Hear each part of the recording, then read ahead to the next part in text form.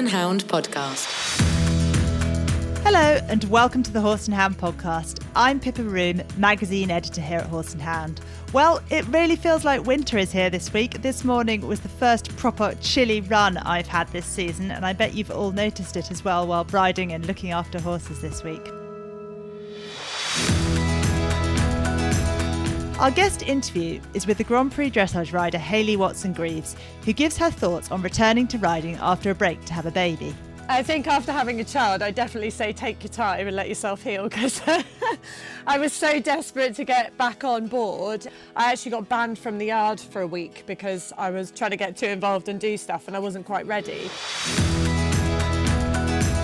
I'll be catching up with our news team to talk about Pau Horse Trials, the Olympic format, horses working on different surfaces and fireworks.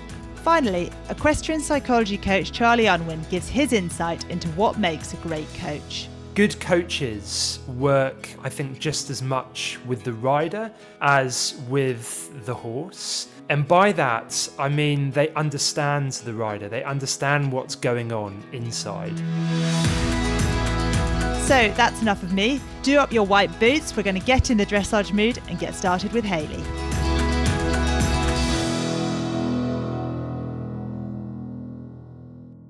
Hello, I'm Polly Bryan, dressage editor at Horse and Hound, and I'm back with you today, joined by one of Britain's most popular and successful Grand Prix dressage riders. Hayley Watson-Greaves was crowned British national champion in 2017 with her top horse Reuben's Knight, known at home as Squeaks, and the pair also represented Britain at the World Cup final in Paris in 2018. Hayley took some time away from competing in 2021 to have her first child, daughter Alana, and has now returned to competition with a bang, winning the Grand Prix Freestyle at the recent Kiso CDI with Squeaks, their first international show together in over 2 years. Hayley, hi, how are you? Hi, yes, I'm fine, thank you. Excellent. Congratulations on your success at Kiso. Just tell me how it's been coming back to competing after having your daughter. Oh, it's been incredible, really, and it's been good to have an aim after having Alana. So my aim was to get to Kiso, which I thankfully did. And yeah, no, after sort of a 2-year break, COVID being part of it as well in 2020, which for everybody really. But yeah, and then coming back this year, yeah, it just felt incredible to be back in the ring with him, to be honest. It was, I was very excited going up to Kiso, I have to say. Oh, that's so nice to hear. And obviously you did incredibly well. I mean, how was your performance? How did it feel in the arena?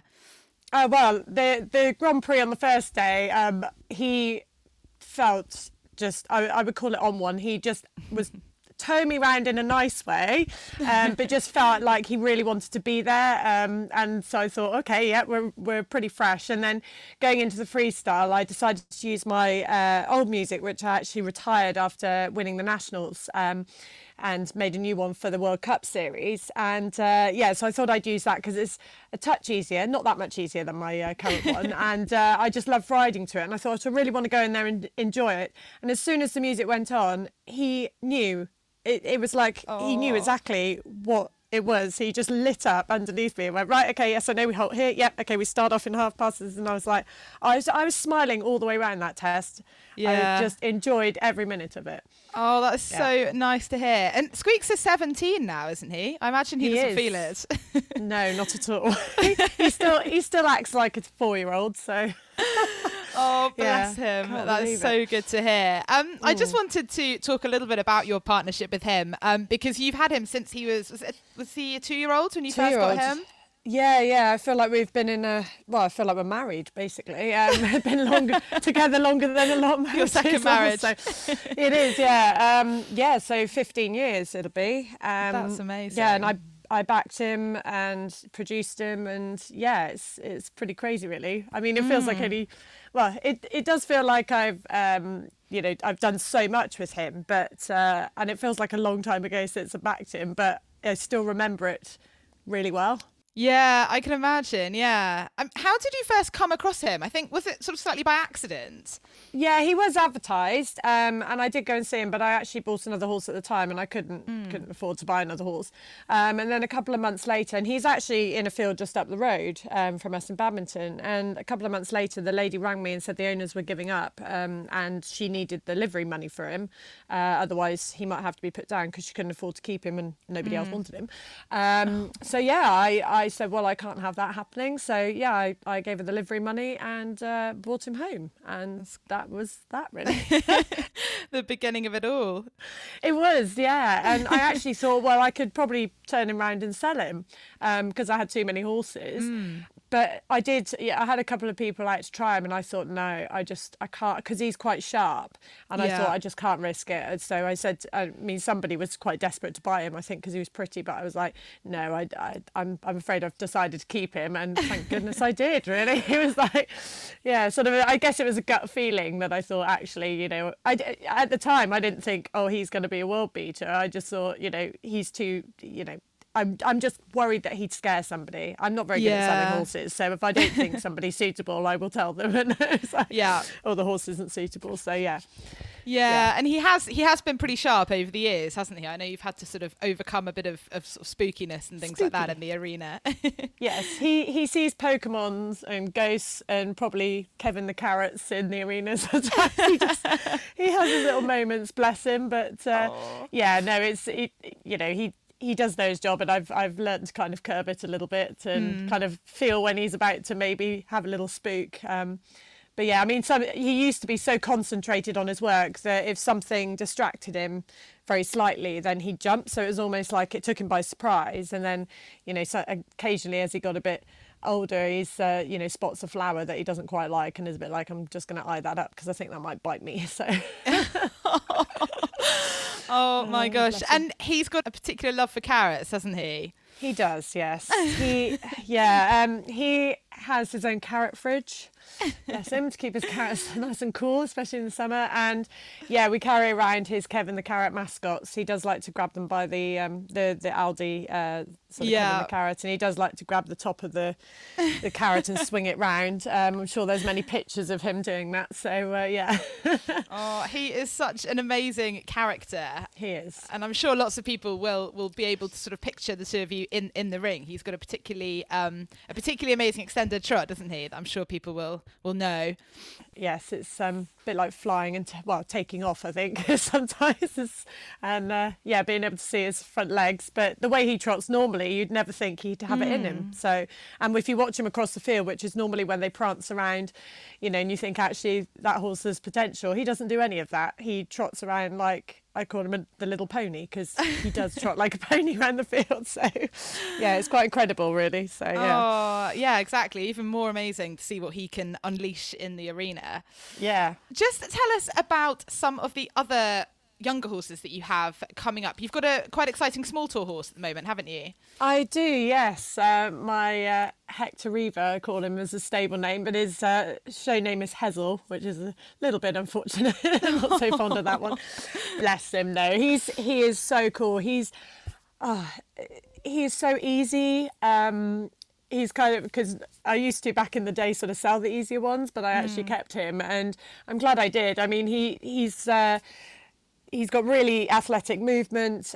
He can be quite lazy, but he likes to. I mean, he loves to show off. So that's fantastic, because when he goes in the arena, he really sort of lights up, which is great. It's exactly what you want. Yeah. But I mean, you could put a small child on him and he'd plonk around the arena. You could go and do probably a prelim on him, or you could do. I mean, he's training towards Grand Prix. Well, he's nearly at Grand Prix now. So. Or you could go out and do a Grand Prix on him. He's one of those horses that just literally would do anything, and that's what I love about him. I mean, I could just get on him, take him for a hack, not have to worry about he's not spooky, he's not silly. He just super horse, absolute super horse. Fantastic. So. He definitely sounds like one to look out for in the next sort of year or so. Yeah. You must be really excited about having another horse getting up to that top level. Yes, I'm very excited. Yeah, I mean, he's already gone out to a couple of sort of more local shows and done Prix St George and then into one and scoring, 74%. I think he got in his PSG. So I mean, he's really exciting for the future, and hope to do some sort of regionals and Premier Leagues with him, and hopefully international. That would be my aim. Oh, that is so exciting. Just coming back to your sort of comeback to competition in the last few months, I wonder if you would have any sort of advice for other people out there who have had some time away to have a child, or perhaps for other reasons. Any advice for people coming back to competing, coming back to riding after a break? What would you sort of suggest to help? Well, I think after having a child, I definitely say take your time and let yourself heal, because I was so desperate to get back on board, and I actually got banned from the yard for a week because I was, overdoing, like walking around, just going, right, I want to get back on, and sort of trying to get too involved and do stuff, and I wasn't quite ready. So I had to, I did get, my groom banned me from the yard and said, look, take a week out, don't come back for a week, which was a little bit frustrating. But yeah, so sort of on that front, taking your time. But yeah, I mean, it's I think the biggest thing that I would say is actually to have an aim. So to pick a competition goal that you want to aim for. Yeah. Rather than just thinking, right, I'm going to go out and do, whatever level you want to do. Actually say, right, I'm heading for this competition on this date, and so then you can plan sort of back from the competition as to, what you want to achieve, whether how many lessons you want with your instructor, or do you want to do any test riding beforehand, and how fit you've got to be, and rather than just going, I need to go out competing and then never doing it because there's no plan sort of set in place. Yeah, really important to have that plan and sort of plan, I imagine, every stage in getting to that end goal. Yes. And sort of setting up the end goal and working backwards. I mean, there's no point in working forwards if the end goal's a little bit wishy-washy, shall we say. But actually, if you've got a date in the diary and think, right, in 2 months' time, this is what I'm going to do, or a month's time, this is what I'm going to do, and then work back from there and sort of focus on what you need to do to get there. Yeah, no, great advice. And what about sort of regaining your fitness, having had a child, getting back to being competition fit? Yeah, I have to say that was shocked me actually how unfit I was when I came back in. I mean, to be honest, when I was pregnant, I did keep up my Pilates just online, doing it through Zoom. So that really helped me to kind of keep some of my core muscles, and then when I started getting back into it, I did some more Pilates myself at home to just try and obviously keep my strength up, but I had to take it easy, and then just for me it was just riding. I think it helps that I do quite a few stable chores as well, so like today my one of my grooms is not very well, so I'm on stable duty, or horse duty as I call it, so I mucking out stables, and that all that keeps you fit as well. So I think it was about 8 weeks after I had Alana, I went out to my first competition, and I kind of wish I hadn't, because afterwards I was a bit like, this is too, I've overdone it here, and I was out of breath, and I thought, oh my goodness. But yeah, I mean, it's just sort of, keep up the riding, do some cardio, and also Pilates, I think, is really important for your core strength. I imagine having that level of fitness before you had her was super important. Yes. I imagine that's sort of quite good advice to people, is to sort of maintain a level of fitness to help with the comeback. Definitely. And that's, I was adamant that I wanted to get back in the saddle, but I was also, although I said I was trying to, I was getting frustrated and wanting to rush back into the saddle, it wasn't a competition. Like, I didn't think to myself, right, I need to be back in the saddle by then because I need to be out competing in this, that and the other, because you just never know what's going to happen to your body. So I just had to kind of, rein that bit in, I think, and just think, actually, I've just got to take my time with this and keep up my fitness as much as I possibly can. So, yeah. And how about nowadays, juggling parenthood and competing? How tough has that been, actually, combining those two things in your life? It's been pretty interesting. So, I mean, I'm really, really lucky. I rent the yard from my parents. So my parents live on the yard, and they are very, very keen grandparents. So it was kind of a deal that I had with mum and dad before we had Alana, was the fact that they were going to have to help where they could as much as they could, because I didn't want to give up my career, and I can't, just give up the horses. So they've been, extraordinary. They've been helping out, and it's enabled me to go back to work, because obviously being self-employed, and the horses don't pay for themselves. So Nope. you have to go to work, and my clients were, aiming for championships and things themselves. So they wanted, obviously, help. And so, yeah, it's been really helpful having my mum and dad around. Because I'm very routine orientated, but I think that's mainly horsey people in general. I was thinking, right, this is the time I get up, and then feed the baby, and she can sit at the side of the arena while I ride, and that did work for a time, because she fell asleep in the morning and it was all sorted, and then she'd go to my mum for a couple of hours just so I could go off and teach a couple of lessons, sort of build myself back into it again. But since she's got a bit older, that's all fallen apart a little bit. So I'm having to lean on my mum a little bit more to, she's in the pram on the yard. She loves watching Hector, my small tall horse. So if you park her outside his stable, she finds him hilarious. But obviously I can't look after her and be riding while she's awake. Yeah. So, I have to ask my mum and dad to help out. Yeah, I guess that's a really important takeaway, actually, in not being afraid to ask for help, so that you can juggle these things. And yes. so many people, would love to be able to continue their career and also have a baby. And so, it's obviously harder for others than some. But like you said, being able to ask for help and sort of arrange how to use the people around you is really important.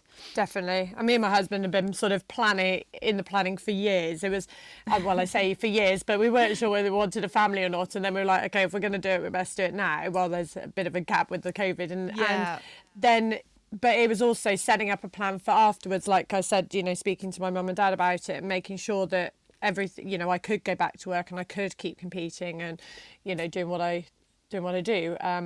Otherwise it would have been a lot harder to not have that sort of plan set in place. Absolutely. So.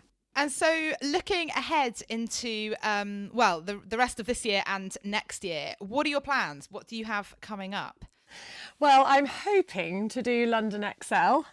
So I'm hoping I've done enough to be selected, but we shall see, obviously. It's everybody wants to go to, as it was Olympia. Of course. So that should be quite. So that's the end of this year, and I haven't actually come up with a firm plan for next year, because I was going to see how sort of the tail end of this year went, and also what happens with COVID and sort of negotiating the whole getting over to Europe as well, because I've also got to, Alana comes with me to the shows, so it's my husband actually came up to Kiso and was looking after her while I was competing, which so that's going to probably have to happen next year as well, because I don't really want to leave her back. I want her to sort of, while she's young, be able to take her places. And so I guess I'm sort of looking towards senior team selection next year. Squeaks, don't know how many years he's got left in him. He probably thinks he's got another 10, but obviously we will have to see. So it'd be really good to kind of be selected for a senior team, and then potentially do the World Cup series again, because I absolutely love that. And we're really, blow my own trumpet here, but we're pretty good at the music, so seem to do all right. Definitely. Well, you've certainly had a lot of success on the World Cup, the circuit, and going to the final in 2018 must be one of the highlights of your career, I imagine. It definitely was. It was a bit of a knife edge as to whether I was going or not, because I was just on the edge of the list. I think I needed like one more point or something to actually be on the list, and when unfortunately somebody had to drop out, I managed to get the place. And my goodness, what an incredible! I think I've just suddenly had a flashback there to driving through Paris in a 18-ton lorry, and it's quite a scary moment. But actually, once we're there, it was an amazing show, amazing experience, and just the buzz, and definitely one of my highlights. Yeah, I can imagine. And I know the World Cup series is so popular for a lot of riders for a lot of reasons, but especially the ones who particularly love the freestyle, but also indoors. And I imagine for Squeaks, competing indoors really sort of heightens his sort of presence in the arena. Yes, it does. Yes, he does love a crowd. Considering how spooky he is, I would have thought. I remember the first time doing Olympia, and the crowds are so close, and I thought, oh goodness, I didn't think he might be spooky, I thought, yeah, this is going to be a fun ride. We're probably going to be scooting around. But actually, he coped with it amazingly well. And he's very strange because he loves the crowds. And you'd think for a spooky horse he wouldn't. But yeah, I mean, he loves the atmosphere of the indoor because it's a lot more contained. To be honest, he's pretty good outdoors as well. I mean, he loves the shows like Windsor. Because again, that's got a massive buzz around it. So yeah, anywhere that's got a bit of atmosphere. It's funny because when we're taking photos for photo shoots at home, he won't do his big extended trot because I don't tend to do much of it at home anyway. But so we have to clap and cheer to get him to sort of really pick up. And that's what he's like. He just loves the buzz. It makes him sort of lift even more. Yeah. Oh, how lovely. He is such a special horse, and it is so fantastic to see the two of you back out competing and on such great form as well. Well, Hayley, before we let you go, I really also wanted to ask you about your other younger horses. We've talked about lovely Hector, but tell us about your other youngsters that you have that you're excited about for the future. Yeah, I have Javaro. He's a 7-year-old and he's by Everdale, which was really exciting as Everdale's just come back from the Olympics and doing so well. So that's fantastic to have a young horse by such an amazing stallion. And he's currently working at Advanced Medium and he'll be out competing on the circuit and getting a little bit of miles under his belt, hopefully. And then my other one is, his stable name's Flame, and his show name is Feels Like Gold, which lovely. I think I bought him more for his name, but no, I'm joking. Yeah, he's 5 years old. I bought him as he was about 16.2 as a 2-year-old, and he is now 18 hands. Oh, God. Very, very leggy and elegant, and I absolutely adore him. From the moment I saw him, I fell for him, and I've got exceptional high hopes for him. I think he's going to be my next world beater. No offence to Javaro or Hector, but I've kind of got a lovely bond with him. So yeah, I mean, I'm excited about them all, but they have to have that extra something for the real top levels. So definitely, only time will tell. Very exciting. We will be looking out for those. Definitely. Yeah. Well, Hayley, thank you so much for joining us on the Horse and Hound podcast today. We are really excited to see you and your lovely horses out and about in the months to come. Brilliant. Thank you very much for having me.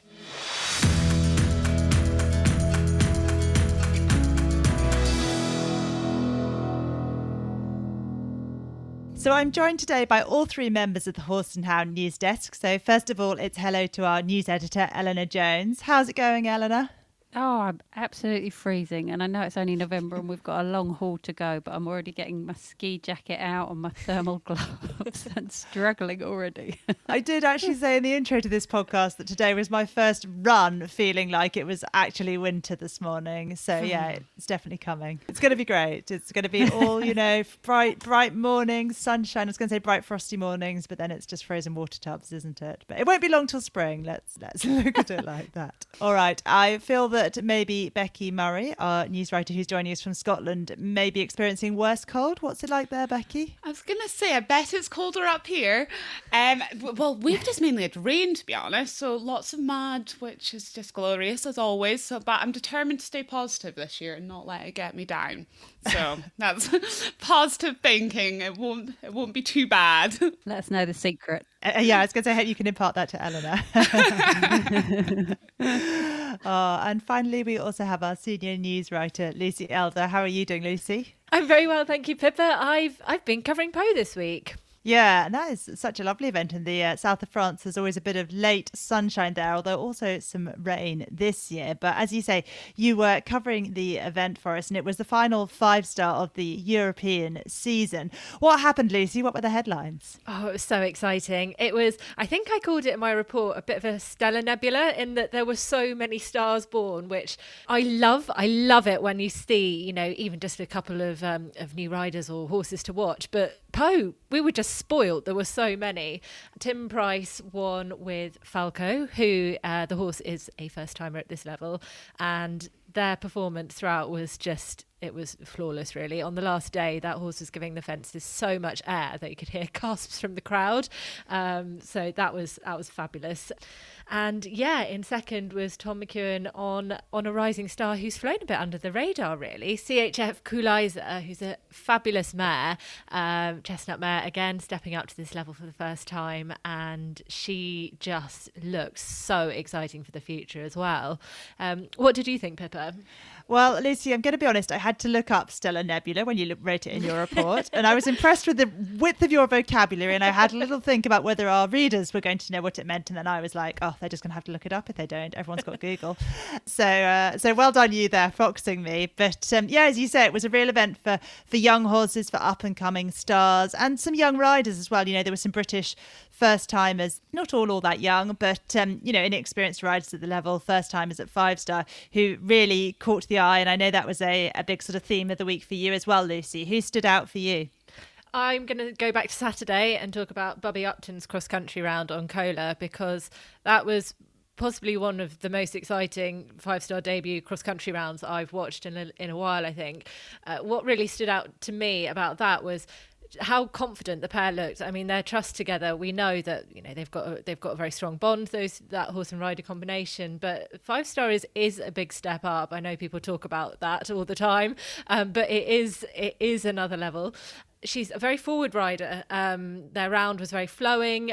She looked as if she wasn't ever having to touch the reins. And actually, I spoke to her afterwards, and she said, Cola was having a little look at the beginning, and so that actually kind of suited him, that she, was pushing him forwards. And they were the third combination to go. There'd been quite a lot of mutterings about whether the time was going to be achievable. 11 minutes 50. It's one of the longest 5-star courses we've had in recent memory. I did a bit of number crunching and went back and found some stats from the last few we've had, but they just showed it was absolutely doable, and I think that possibly gave quite a lot of confidence to some of the others watching them as well. So it's made even more impressive, given Bubby had quite a nasty fall earlier this summer and she broke her back and her collarbone, so to even be back riding is impressive, and the round that they gave was extremely impressive. Pippa, for you, who of the other first timers stood out? Yeah, I'm going to give a shout out to Kylie Roddy. She actually finished best of the British first timers in the final shake-up in 11th place. And Kylie is not so young as Bubby. She is in her late 30s.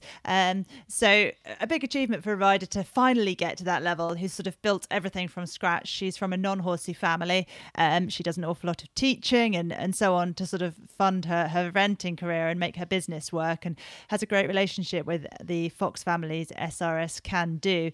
And they had a great all-round performance, double jumping clear to add to a 29.1 dressage, just a few seconds over the time in both jumping phases. So that was really impressive. And my other one, Alice Caspin, only 19 years old, riding a second-generation homebred in topspin. She went clear cross-country, well, again, double jumping clear. So, again, a really, really impressive performance and promising for the future.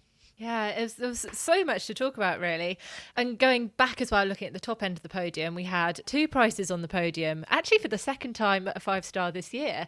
Even more impressive that they did that on both of them on different horses on both occasions. So Janelle Price was third on McLaren, who was a former ride of Mark Todd, went to the World Games with Mark Todd, and this is his first, 5-star with Janelle, and that is a lovely little horse. I hadn't realised how small he was either, but such, so gutsy, such fight out across country, and then to come out and jump so well on the last day. And Janelle actually finished on the same score as Tom McEwen in second, but she had a few time faults, and I think that second in the show jumping of the cross country probably, she said in the press conference afterwards, that she had been told at the beginning of the week that she would be on the podium, she would have been over the moon, and she was still over the moon. But, when it's 1 second, it's going to be a little bit of the what ifs, but very, very exciting combination there as well. Yeah, definitely. Well, great week to finish off the sort of European 5-star season, and of course our British eventing affiliated season finished now as well for the year. But it won't be long till we're back out once we get through the winter, which Eleanor's looking forward to so much. Can't wait. I'm coming over to you now. We are looking back at the Tokyo Olympics. You have been working on a story this week about the FEI review of the formats of the equestrian sports at that Games. What's the sort of process here for this review? What's been happening? Yeah, so they did say, they have said throughout that they were going to do a full review of how the new format worked in Tokyo. And we reported actually back in August that they were then still intending to do a thorough debrief of the format, see what can be bettered. But they did say at the time that the changes that were brought in this year were needed to keep the sport in the Games. So this has been about, they went to all the national federations and some other stakeholders for feedback, and 17 national federations responded by the deadline of 15th of October, both on the overall format and qualification. Okay, and among those federations who gave feedback, were the sort of British and Irish federations among those? British Equestrian didn't comment either on the qualification or the format by the deadline, but they have said, it says in the feedback document, that they're going to comment in due course on the format. Horse Sport Ireland has asked that there be a proactive discussion on qualifying at the FEI General Assembly, which is in a couple of weeks. But they came out quite strongly against the format. They said it didn't serve the athletes, the horses, or the global image of equestrian sport very well. And they've said, actually, I think every federation who commented on the format has said they want 4 rider teams back in the in all Olympic disciplines. The Irish said the 3-rider format for eventing wasn't well received by owners, riders and chefs d'équipe. The German Federation said 4-rider teams are better for horses. There were some very, very strong comments. The German Federation said we must not compromise horse welfare for the sake of having more flags. And I was going to say, were those sort of the same themes coming out from different federations? But it's obvious from what you're saying that very much was the case. And I noticed that one of the federations sort of mentioned mental health of athletes as well, and that having a competitor sort of be on standby in the eventing and never compete was a lot to ask of somebody. Yeah, and it must have been really tough for those people, who went all the way out there, travelled the horse all the way out there, and then weren't allowed in the Olympic Village, not called an Olympian. It must be really tough. And of course, reserves have been part of the Olympics for a long time and a part of every championship. But to go and I think all the way through, not knowing at every stage if you were going to ride, is tougher than being a reserve and knowing once the competition starts you're out, which was the difference this time. So we're seeing quite a lot of the same themes there coming out from the same federations. What happens next with this review, Eleanor? So the technical committees are going to sort of talk everything through, have some major discussions. It will be discussed throughout the FEI, and then we will hear more at the General Assembly, which is the 14th to the 17th of November. Okay, well, it'll be really interesting to see whether there is any movement around any of these issues, because I know that, there were reasons for what happened and taking those teams down to 3 members particularly, but obviously it's met with a real backlash. So I'm looking forward to seeing if there is any movement in how we go forward from this point. Thank you, Eleanor. Lucy, as well as reporting Pau this week, you have been looking at a study about how horses move on different surfaces and around shoeing and how that interrelates as well. Who carried out this study and what were they looking at? Yeah, really interesting study, actually. It was carried out by the Royal Veterinary College, who had some funding from the Horse Racing Betting Levy Board, and they worked with farriers and the British Racing School down in Newmarket to have a look at the relationship between the way horses' legs move when galloping on different surfaces with different shoeing methods. And the intention of this is basically to see, and what we all want, to see if they can find any links between that in preventing injuries and looking at how that impacts performance. So it's quite a detailed study. There's quite a lot of scientific language in there, but it is really worth picking through, because what this hopefully will be is it helps to build a bit of a platform from which more studies can come. Okay, and Lucy, for those of us who probably aren't going to go away and pick through, we're relying on you to summarise for us. What did they find out? So they were looking at breakover duration, which in simple terms, when a horse's hoof hits the floor, it's the time and the rotation that does between landing and picking up off the floor again, which goes through about an angle about 90 degrees. And they were looking at that, as I said, on different surfaces, different shoeing methods and different speeds at gallop. And what they found was that the duration was increased on turf compared to artificial track, and that the non-leading hind limb was additionally sensitive to shoeing condition. And breakover duration was also found to decrease, so it took less time as the speed of the horse increased.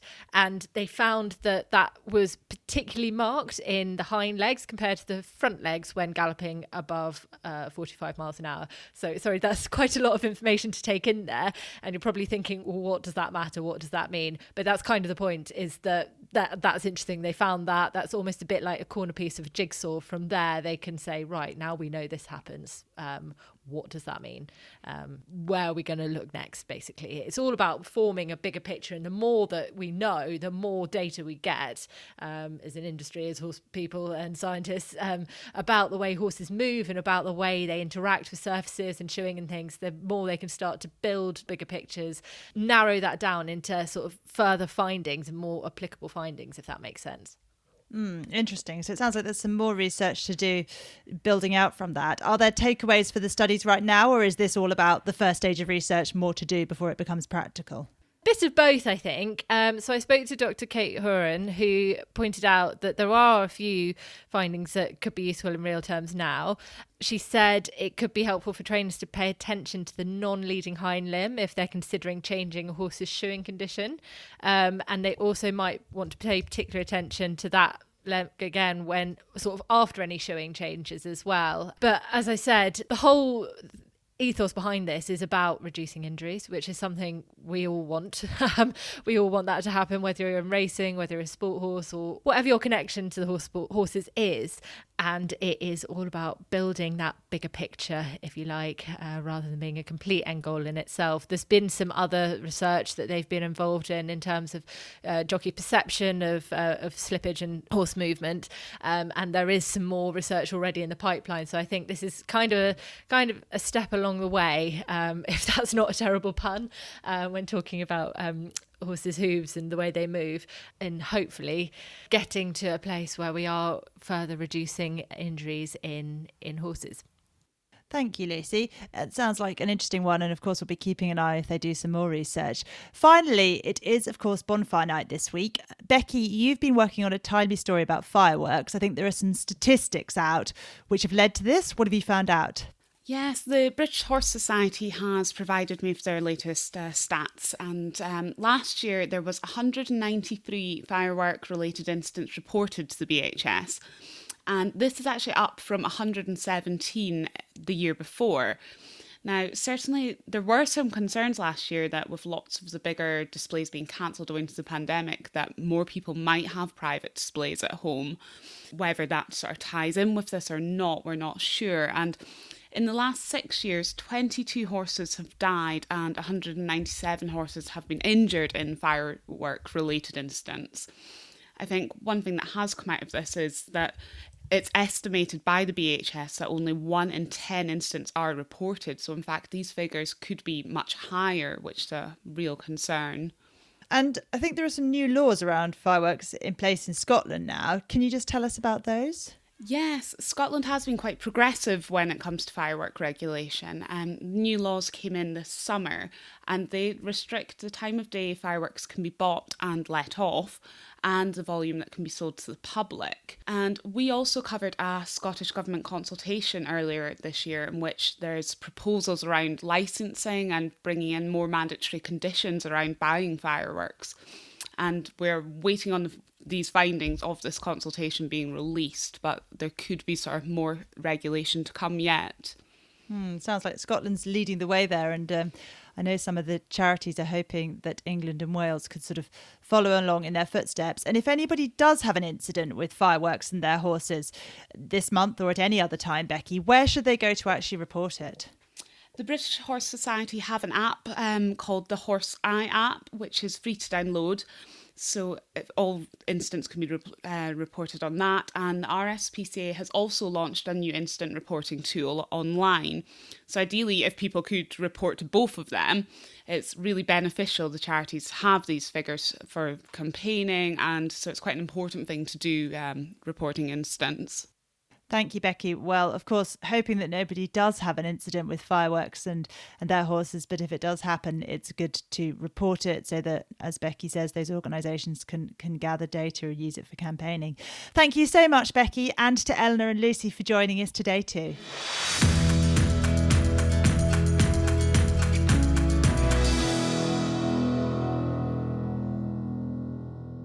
Now we're going over to performance psychologist and mental coach Charlie Unwin. Charlie works across sport, business and the military and helps riders to optimise their performance from the inside out in training and in competition. He's passionate about working with equestrians because the horse's performance is an extension of the riders. His clients won an incredible 4 gold medals at the recent Olympics in Tokyo, as well as 3 silvers and 1 bronze. Over to you, Charlie. In our previous episodes, we've been talking all about the psychology of performance on your horse and for riders. And in this episode, I was really keen to look at the psychology of coaching. What is it that coaches do or don't do that get the best out of their riders, especially in a sport where it's so easy to be focused on the horse? The horse is this magnificent animal that draws the eye, especially when everything is done so well. And yet it can be very easy to forget the role that the rider has. And good coaches work, I think, just as much with the rider as with the horse. And by that, I mean they understand the rider. They understand what's going on inside. Not just on the outside with their sort of technicality, the technical movements, the aids, but on the insides, their thoughts, their feelings, their insecurities, their focus. And in doing so, I think good coaches are able to build a high degree of consistency with their riders to help them perform under pressure. This is an area that I've been really passionate about because in working with riders for so long, it dawned on me that I could only have so much impact. I could only work with so many riders. And yet it was coaches who spent most of the time with riders. It was coaches who influenced their riders the most, positively or negatively. And there is a huge amount of psychology that sits underneath coaching in itself. And I suppose I'd like to share with you some highlights of what that might look like. Now, it's a huge topic, and so all I can really do is perhaps offer you a summary in this. But if you're interested in this and would like to learn more, then do by all means visit centre10.com, where we have some extensive ideas and programs that explore this topic area. Now, for me, it breaks down into 3 separate areas. The first one is for a coach being able to focus on themselves as an individual. What is it about them, their experience and their knowledge, yes, but also their personality, their preferences, their body language, their emotional intelligence, their ability to ask good questions, which impacts the rider.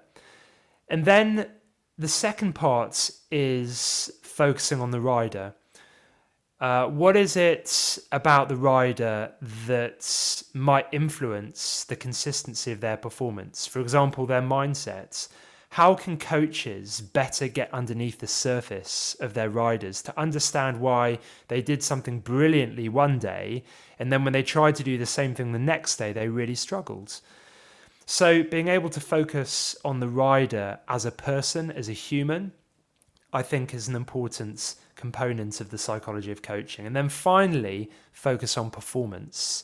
Being able to understand performance as a function of goals, as a function of feedback, of focus, with all the tools that go with it that we've discussed in previous episodes.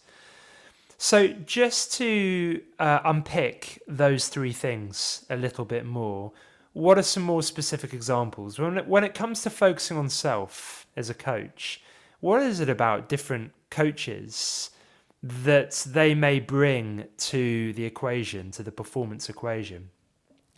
Something I've learnt about coaches is that they all have their own brands.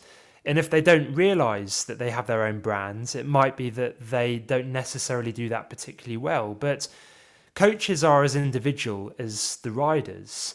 They all have their own identity. They have their own preferences. And by understanding our own personalities and preferences, by understanding what is it about our pasts that's kind of led us to those personalities, those preferences, then we can't necessarily, or we won't be aware of how they affect the rider. It's not so much about right or wrong, but it's just being aware of how our own preferences and identity affect that of the rider. A really simple example of that, and something which in Centre 10 we've really challenged in coaches, is their own business model, for example. So what I mean by that is traditionally coaches get paid by the hour, and you'd pay a coach and the coach feels like they're adding value by being able to provide instruction and coaching to that rider in the saddle for an hour. So what would happen if that coach worked with the rider out of the saddle? Would the rider still want to pay for that? And these are some of the challenges that I think coaches face. There is no doubt that I think coaches have to be able to work with the rider out of the saddle as well as in the saddle. They've got to be able to talk about goals. They've got to be able to reflect and spend time reflecting on what happens. What progress we're making, how do we accelerate that progress, what have we got to work on. But in a way, I think a lot of coaches feel like they're only able to add value when those riders are in the saddle. So there are challenges like this, which I think we always have to be able to address. Belief and mindsets. It's fascinating through research how one's belief, or the belief of, say, a teacher or a manager, impacts the performance of the team that sits underneath that teacher or manager. So this was first discovered in rats, funnily enough, where a bunch of students were given a set of lab rats which they had to train how to successfully negotiate a maze as quickly as possible. One set of students were told that they had the clever rats who were maze bright, and one set of students were told that they had the unintelligent rats who were maze dull. And funnily enough, the students with the clever rats were able to teach them to get through the maze significantly quicker than the students with the maze dull rats. Of course, what were they told at the end of this experiment? That in fact there was no difference between the rats whatsoever. They were all equally as intelligent. What can we conclude from that? Well, clearly the only thing that could have possibly influenced the performance of the rats were the attitudes and beliefs of the experimenters. This is profoundly important when it comes to coaching, because we're working with people, not even rats. So if that effect still is present with rats, which, let's face it, we can't verbalize with rats. So it just goes to show that there's still something that they're picking up on. Maybe the amount of commitments, the amount of patience, the amount of time they spend that is stopping the rats from fulfilling their potential. Humans are far more complex than that. We have language. We have a greater connection and relationship. So that effectively, that effect could be amplified hugely in humans. And of course, we're working with a horse who's probably being influenced by the same things. So one of the essential elements in working with coaches is being able to understand that the beliefs that they have about their riders. And I guess the final element which I would highlight in this is just about being able to have better conversations out of the saddle. being able to accelerate someone's progress relies on us being able to help them draw the right connections in their own minds. I believe probably the most important role of a coach is to help a rider know their own minds. Because once you've got them technically doing the right thing, it's then about them being able to get to that point by themselves. When they're in that start box, when they're entering the arena at A or going into a show jumping arena, they have no one else other than themselves. And if they don't have the security or confidence to know not just what they've got to do, but why they're doing it, then they're never going to perform to the same level. And that is much more than just about working with people in the saddle. That's about being able to sit down with them and help them to build confidence in their own mind, asking questions, being curious, helping them make connections for themselves based off their experience. And that is an activity that has huge value to riders. It's an activity that obviously I get involved with, but I passionately believe that many coaches could be doing what I'm doing in that regards and adding huge value.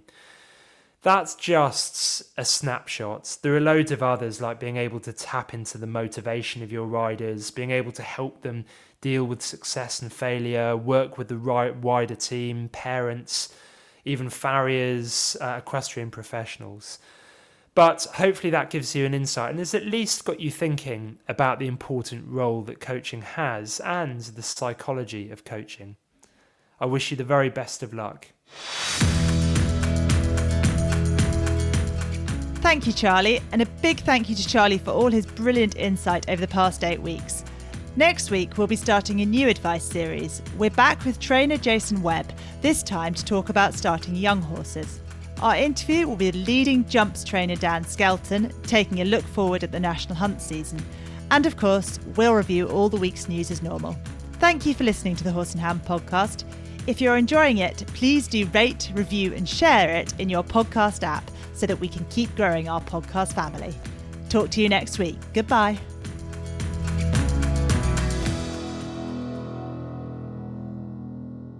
The Horse and Hound Podcast is a Media Cage production.